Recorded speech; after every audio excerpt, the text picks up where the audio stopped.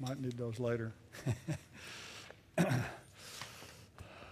Well, thank you so much for coming and joining us here this morning for this Lord's Day. If you're visiting with us here, we're especially glad you're here. And we pray that this time of worship we've had this morning, by the way, it was wonderful. Thank you, Jace, for being here with us today. We appreciate that so much. And we hope that the fellowship together, you'll meet some friendly folks here today, and our time in the Word of God will edify you and build you up spiritually. We're in a study of the book of Nehemiah. We're coming to the close of that. We're nearing the close. And we've titled this study, Rebuilding Your Future.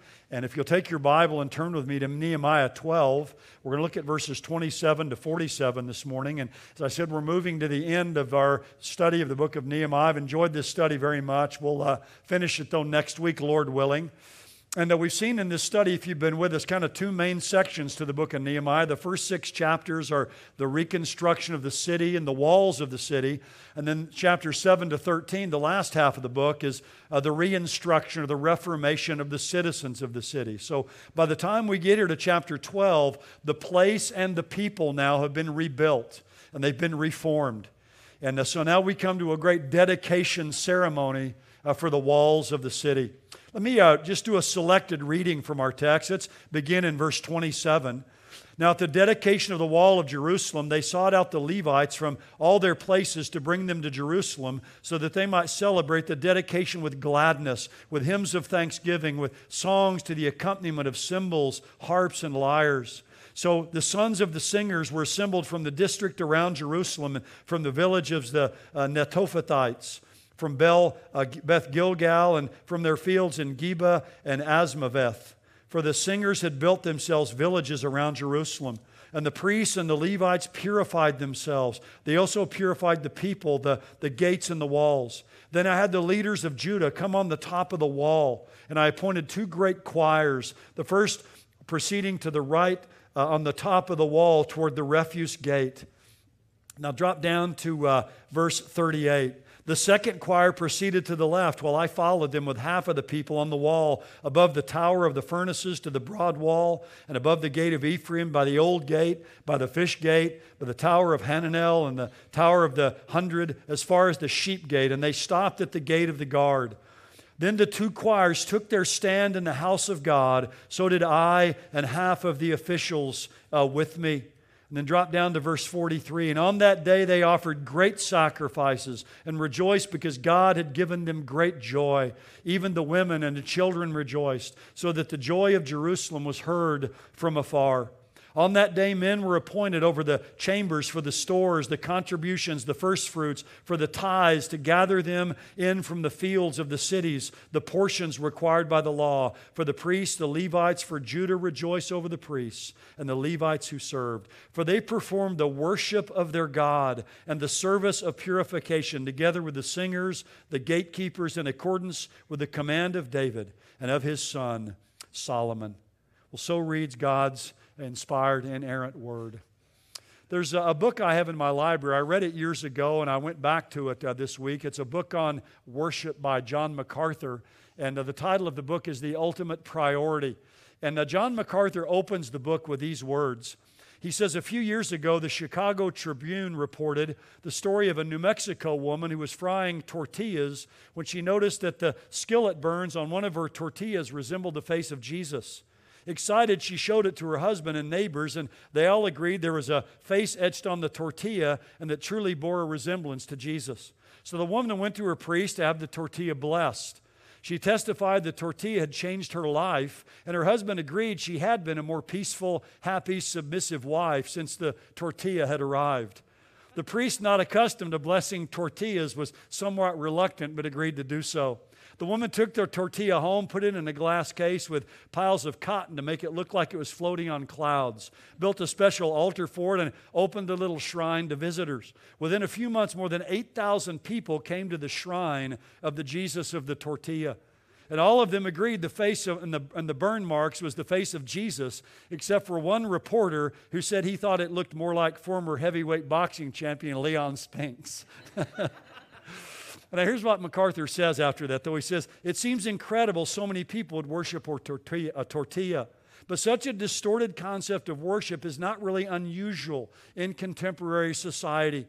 Tragically, although the Bible is clear about how and whom and when we are to worship, little genuine worship takes place today. Worship is one of the most misunderstood doctrines in the Bible.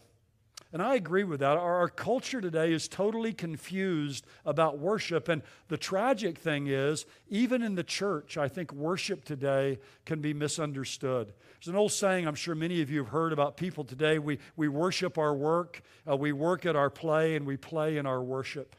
And we don't want that to be true of us here at Faith Bible Church as God's people.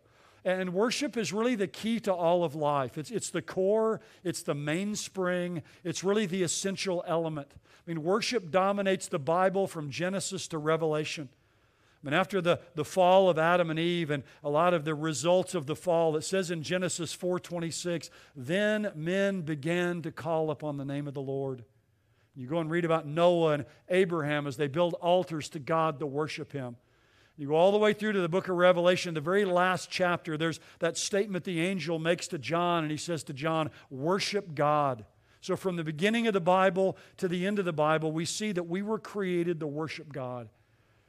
Now, I want to pause for a moment and define worship because some of you may have a nebulous idea, and I want everyone to leave here this morning knowing what worship is.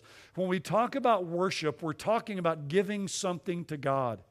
You say, well, what do we give to God? What we give to God is honor and adoration and value and worth. Worship is making much of God, of who God is and what God has done. It's esteeming God. Worship is all that we are reacting rightly to all that God is. If you want to just one little sentence, worship is worthship. It's gratefully acknowledging the worthiness and the worth of our God. That's what worship is. And that's what Nehemiah 12:27-47 is about. It's about worshiping God. In fact, down in verse 45, it summarizes it. Now they perform the worship of their God. Now this section, though, in Nehemiah is not as much about defining worship as it is describing worship. It's really an illustration for us of what true worship looks like. So this passage answers the question, how do we worship God? How do you and I give worth to God? What does it look like in concrete terms? What does God want from us? And I think here in Nehemiah 12, it gives us the essential ingredients of true worship. And I want to go through this passage, and at the end of the message, I want to go to a passage in the New Testament where it'll bring these same three things together for us. Now, in your outline, you can see these three elements are purification, praise, and provision. Here's another way to think of it that's maybe more simple. In worship, we give three things to God: our self, our song, and our substance. I give God myself, I give Him my song, that is my praise, and I give Him my substance. Another way to look at it is, in worship, I give God my person, I give God my praise, and I give God my pocketbook. Now those are the only, I can't alliterate any more of these, so that's the best I can do this morning. But yourself, your song, your substance. So this passage takes us to the heart of what worship is really all about, and we're going to see here that it touches every area of life. Now notice here, worship begins with purification. Let me just paint in a little bit of background if you haven't been with us. Again, Nehemiah was the cupbearer of King Artaxerxes in Persia. He's moved by God to come back to Jerusalem. The city's destroyed, the walls are in ruins, and he comes back and he's energized by God, and the people are energized to rebuild the walls of the city. And they do that, you remember, Nehemiah 6:15 tells us, in 52 days. And there's been some other things now intervening between chapter 6 and here. When we get to chapter 12 now, it's a dedication ceremony. The city is repopulated, it's been rebuilt, and they have a worship service or a dedication ceremony to dedicate the wall. And the first step in their worship was to give themselves to God.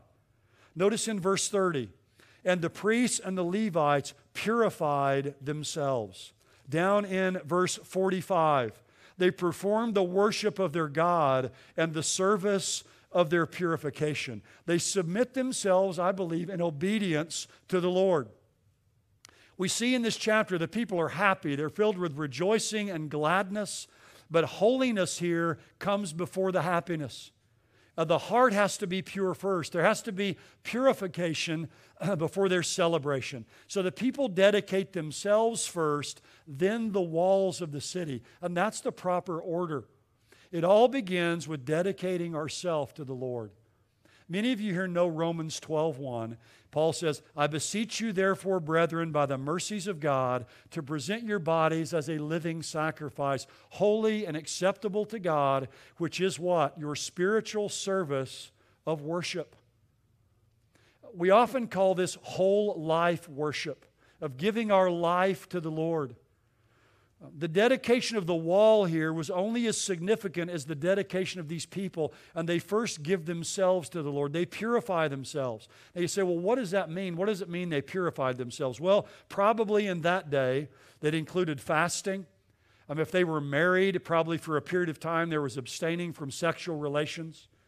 There was sacrifices that were offered. There was probably bathing and cleansing themselves and putting on clean clothes. But they came to give themselves to the Lord. And again, I like to call this, I've gotten this from other people, whole life worship. We often think of worship as singing and praising God. And certainly that's an element of worship that we're going to see here in just a few minutes. But our whole life really is an offering of worship to God. Sometimes we have a minimalistic view of what worship is. Our whole life should be laid before the Lord as a sacrifice of worship, an expression of His worth to us. God, you're worth so much to me that I give everything that I am to you. Now, what's the basis for us to give ourselves to the Lord? Why should we give ourselves to Him? It's because of who He is. God is the Creator. God is infinite. God is eternal. He never has a beginning and never has an ending. And we see God revealed to us in creation, and we see God revealed to us in His Word. And as we look at creation, and as we look in the Bible, we see who God is, and we respond to Him in worship by giving our lives to Him. I read a story about a young man who was struggling with whether to go through an arranged marriage. He lived in America, but it was the custom of his family and the culture he'd come from to have arranged marriages. In fact, they were arranged at the time of birth. He'd never met his wife-to-be, but he thought, well, he'd carry out his duties. So he goes to the airport, and he's standing there waiting for her, holding flowers in his hands with kind of a gloomy expression on his face. But when she stepped through the terminal, everything changed. She was beautiful. And suddenly his glum demeanor disappeared. And the thought of marrying this woman was no longer a dread, but a delight. And when you think about that, what had changed? He had seen her, right? And that's the motivation for us to love and to worship God. It's seeing Him. And we see God every day in the beauty of the creation that He's made around us. We see God every day in the Scriptures. And we get a vision of who God truly is. Suddenly we're energized to give ourselves to Him and to delight in Him. And these people in Nehemiah's day had seen God. They'd seen His provision and His protection, and they'd seen His power. And they're energized now to give themselves as an offering of praise to God. And my prayer is that you and I are motivated in our lives to do the same thing. To give God worth, to give worship to God. As we give ourselves, our bodies, everything we are as a living sacrifice, as our service of worship to Him. So the first element of worship is to give yourself to the Lord. Now the second element of worship or aspect of it here is praise or our song. Notice verse 31. Then I had the leaders of Judah come up on top of the wall, and I appointed two great choirs. Literally, the word there in Greek or in Hebrew is two great thanksgiving choirs. The first proceeding to the right on the top of the wall toward the refuse gate. Then he goes on down in verse 38 to talk about the second choir. So in the book of Nehemiah, we've had workers on the wall, we've had watchers on the wall, but now we have worshipers on the wall. And the focus here is praise to God. And 8 times in these verses you have the word singing.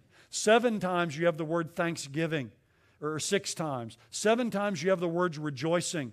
3 times musical instruments are referred to. I mean, they pull out all the stops. Notice verse 27.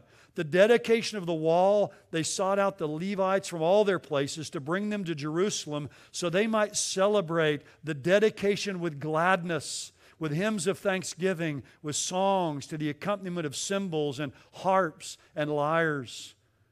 I mean, this is joyful, loud music that's accompanied by various instruments.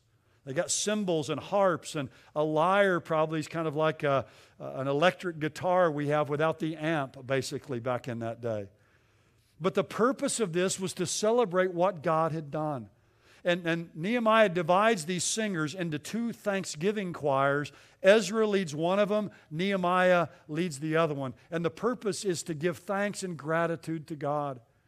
I like what G.K. Chesterton said. He said, there are two ways to take life, with gratitude or for granted.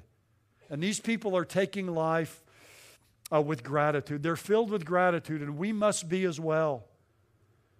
So they have these thanksgiving choirs, and verse 36 says that Ezra takes off with one of the choirs, and he goes to the right. They go south, and they follow the wall in a counterclockwise direction. And then in verse 38, Nehemiah's group starts off to the north and follows the wall in a clockwise direction. And probably there's what we might call antiphonal praise, as one group marching along on the wall will cry out and sing to God, and the other one will then answer. The wall back then in Nehemiah's day was, archaeologists tell us, about 2.6 miles long, about 40 feet high and 9 feet wide. So it was wide enough for people to walk along the top of the wall. But the whole city was encircled. I mean, we can call this wall-to-wall worship, and that's where I've gotten the title for our message here this morning. When we were in Israel last March, when we're in the time when we're in Jerusalem, one of my favorite things is to walk over into the old city of Jerusalem at night. And you can go down there to the Jewish quarter, down to the Wailing Wall, and that area. It's beautiful. And when we went down there, the one night I went down to, the first night, there were several concerts going on there. There was one down inside the Jaffa Gate and one down in the Jewish quarter. But once we walked up to the Jaffa Gate, there was a group of about 4 singers up on top of the wall. And they had lights on them. And it's not the original wall. It's not Nehemiah's wall, but it's a one built several hundred years ago. But still a very tall wall, about the same height Nehemiah's wall would have been. It was beautiful. They're up there singing. You could hear them from far away. And I didn't understand what they were saying. None of us did. But it was beautiful music. And that kind of reminded me this week as I read this of people up on the wall. They're marching along and singing praises to God. But there's lots of singing here. Notice in verse 42 it says, all the singers sang. You get the impression here as you read this chapter that these people are enjoying themselves. I mean, in verse 27, they're celebrating with the dedication with gladness, with hymns of thanksgiving, and they're accompanied by cymbals and harps and lyres. The people are having fun here. It's a celebration. Chuck Swindoll, in his book on Nehemiah, pictures this as a sort of Jewish Disneyland parade. I like that, going around the tops of the walls. You kind of get that in your mind. But notice in verse 40, the 2 choirs took their stand in the house of God. So they march around the walls of the city, and they converge. A mass convergence takes place there at the temple. And there at the temple, there's a crescendo of praise that goes up to God. And verse 43 says, and on that day they offered great sacrifices and rejoiced because God had given them great joy. Even the women and children rejoiced. So the joy of Jerusalem was heard from afar. Everyone participates. And you can hear it from far off. It's kind of like if you've ever walked up to a full stadium, a football stadium. And if you know who the home team is, you can pretty much tell what's happening just by listening to the roars or the groans, right, that are coming from the stadium. The noise travels far. And the city of Jerusalem is kind of on a ridge there in Israel with several steep valleys around it. And so the sound of their praise is just reverberating out through the countryside. It says you could hear it far off. And they're celebrating what God has done for them. About 100 years before this, King Cyrus the Persian had allowed the Jewish people to come back from their 70-year captivity. 3 waves of Jewish people had returned. God had led Nehemiah to come back with a burden and a vision to rebuild the city. King Artaxerxes, the Persian king at that time, had given Nehemiah basically carte blanche for whatever resources he needed. God had protected the rebuilding of the wall. You remember they had these enemies, Sanballat and Tobiah and Geshem. They overcame their enemies by God's help. God had brought the people in chapter 10 to a place of confession and consecration. They've come a long way since chapter 1 when Nehemiah is over in Persia and the walls of the city are broken down and it's a big pile of rubble. And God saw them through all of this, and God had moved mightily on their behalf. And so they're celebrating all of this by giving praise to God.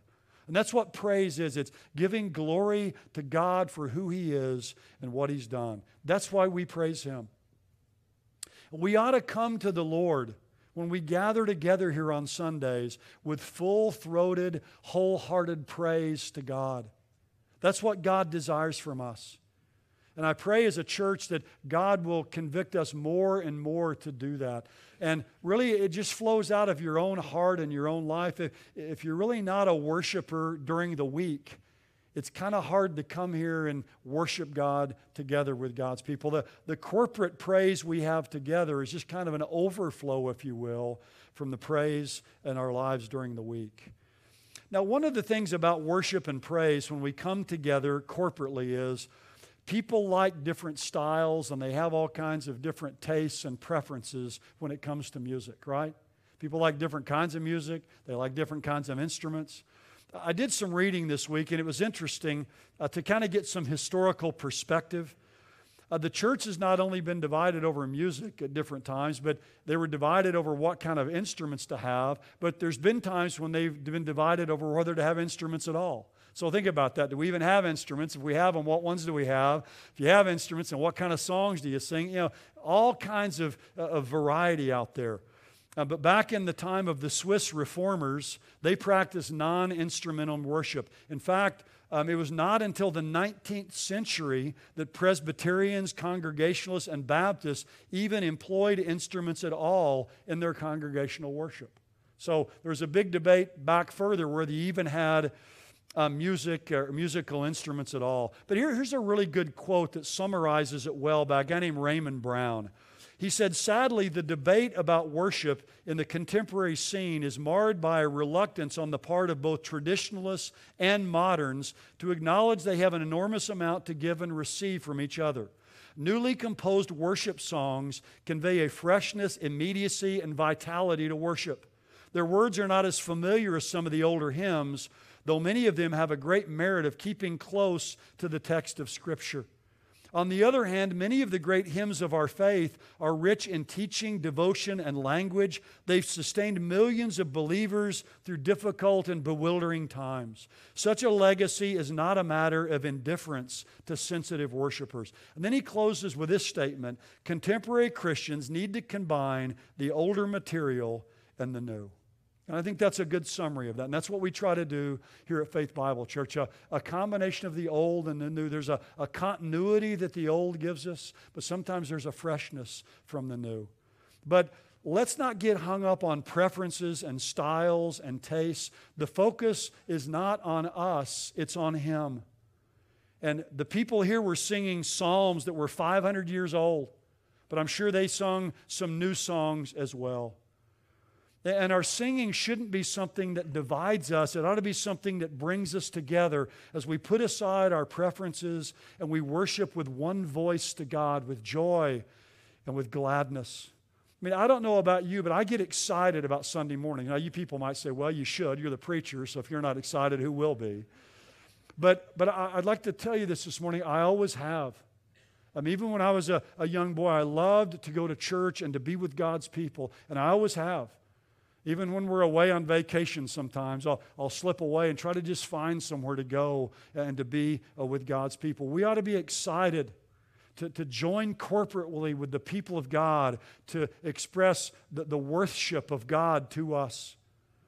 In corporate times of praise and singing, we share together and we recall the incomparable joys of God, of who He is and what He's done for us.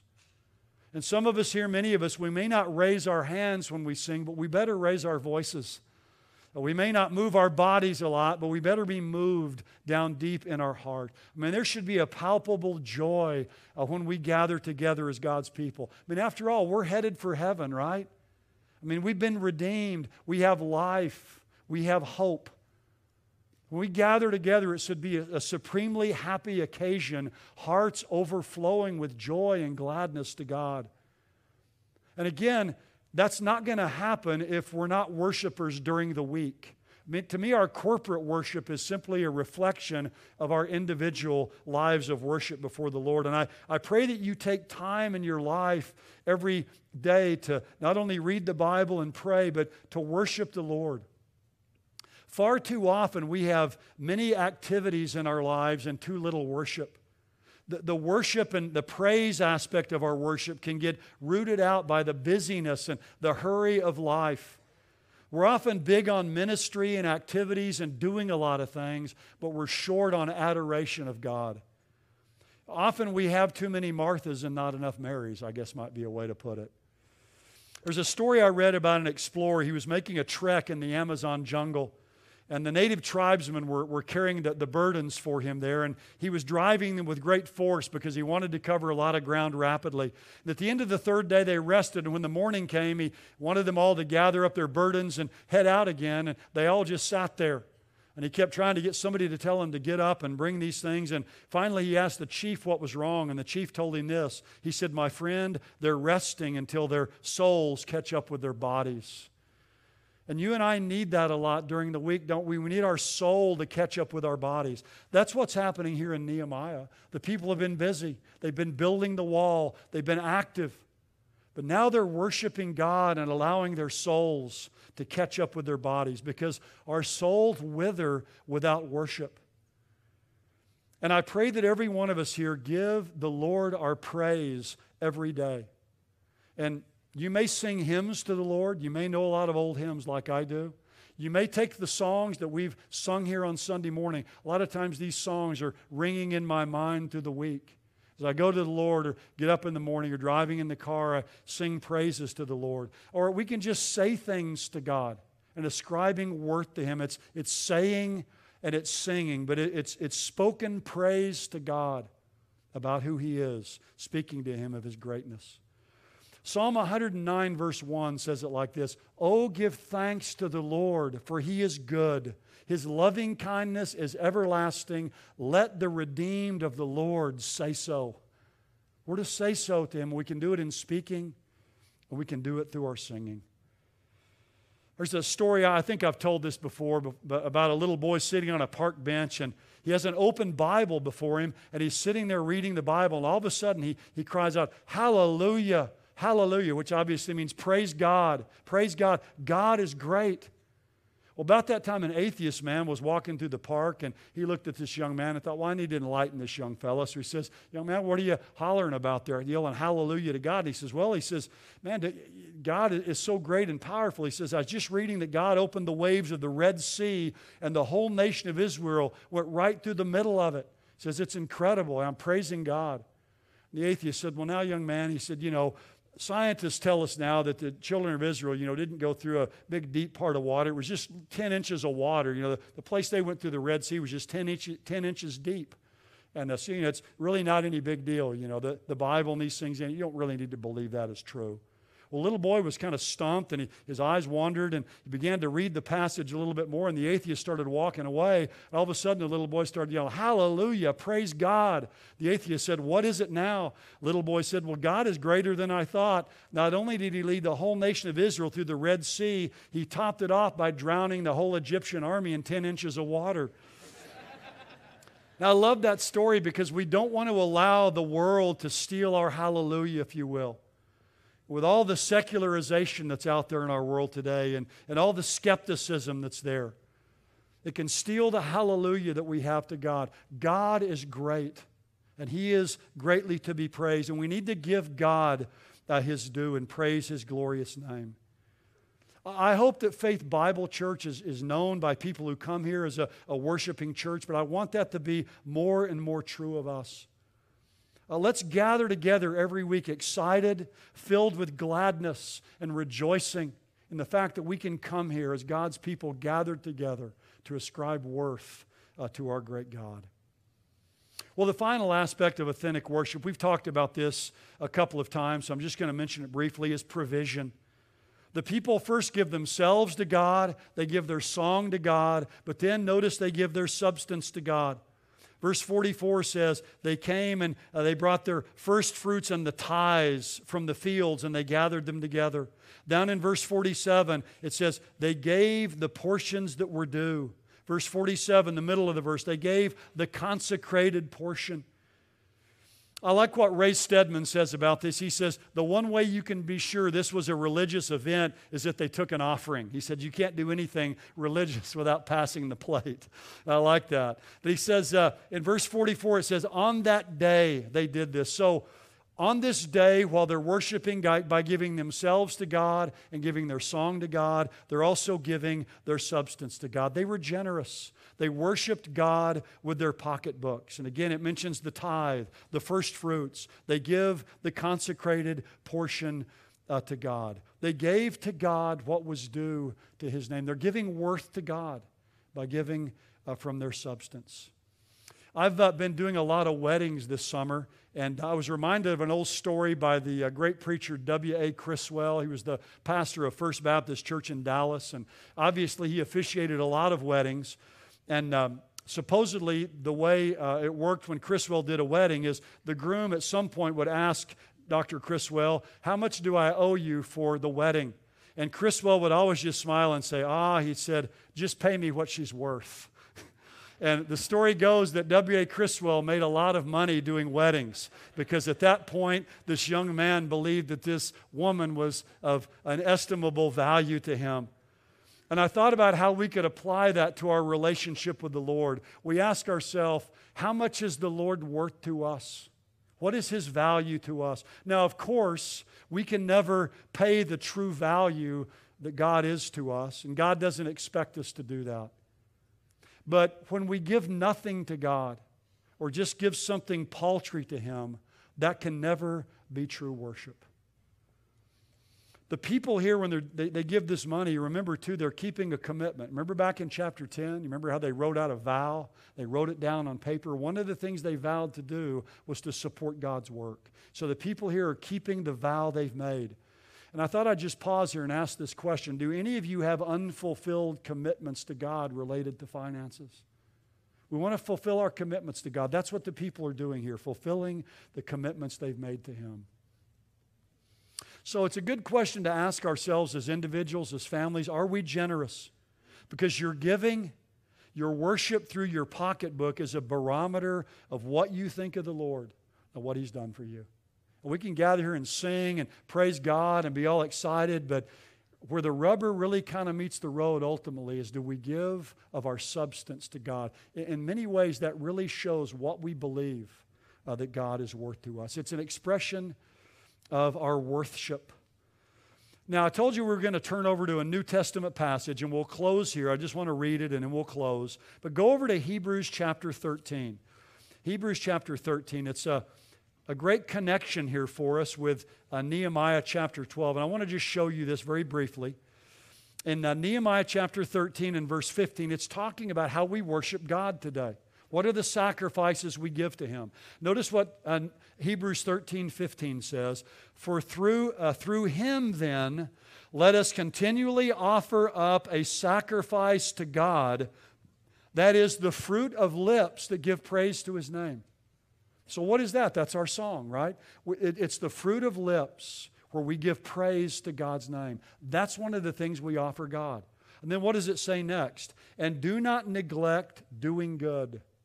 That's whole life worship. That's giving myself to God, to do good, to offer my obedience and my life to Him.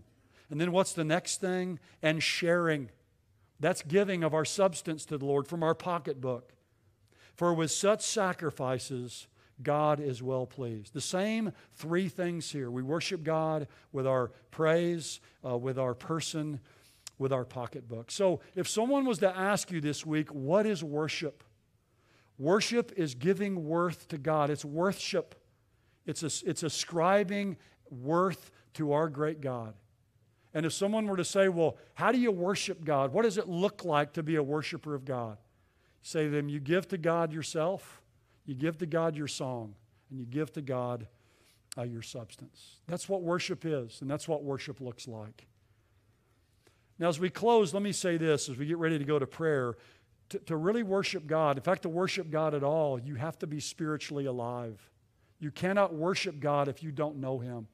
The Bible says the way we come to know God is through His Son, Jesus Christ. You can never worship God for who He is if you haven't accepted the sacrifice that God has given through His Son, Jesus Christ. So if you don't know the Lord Jesus here this morning, you've never received Him, there's a great verse in the Bible. It says it as simply as you can put it in Romans 10:13, whoever will call upon the name of the Lord will be saved. You can call upon the Lord today and have your sins washed away. You can be saved. You can become a worshiper of the true God. Well, let's pray together. Father, if there's anyone here this morning who's never come to faith in Jesus, never believed in Him and called upon your name to trust in Him, may they do it right now and take Jesus Christ to be their Savior from sin. Father, for those of us who know you, may we worship you in spirit and in truth. Lord, just as individuals during the week and as families, may we take time to see who you are in the Word and to look at the beautiful creation around us, see your glory reflected in that. And Father, may we say so. May we speak and sing praises to you. Father, move us more and more to give our lives to you. And Father, I pray that as a church we'll give our substance to you as well. We'll be faithful with the riches that you've given to each one of us. Well, Father, help us here at Faith Bible Church to be known as a worshiping church, people who love you more than anything and give you worth. We ask these things in Jesus' name. Amen.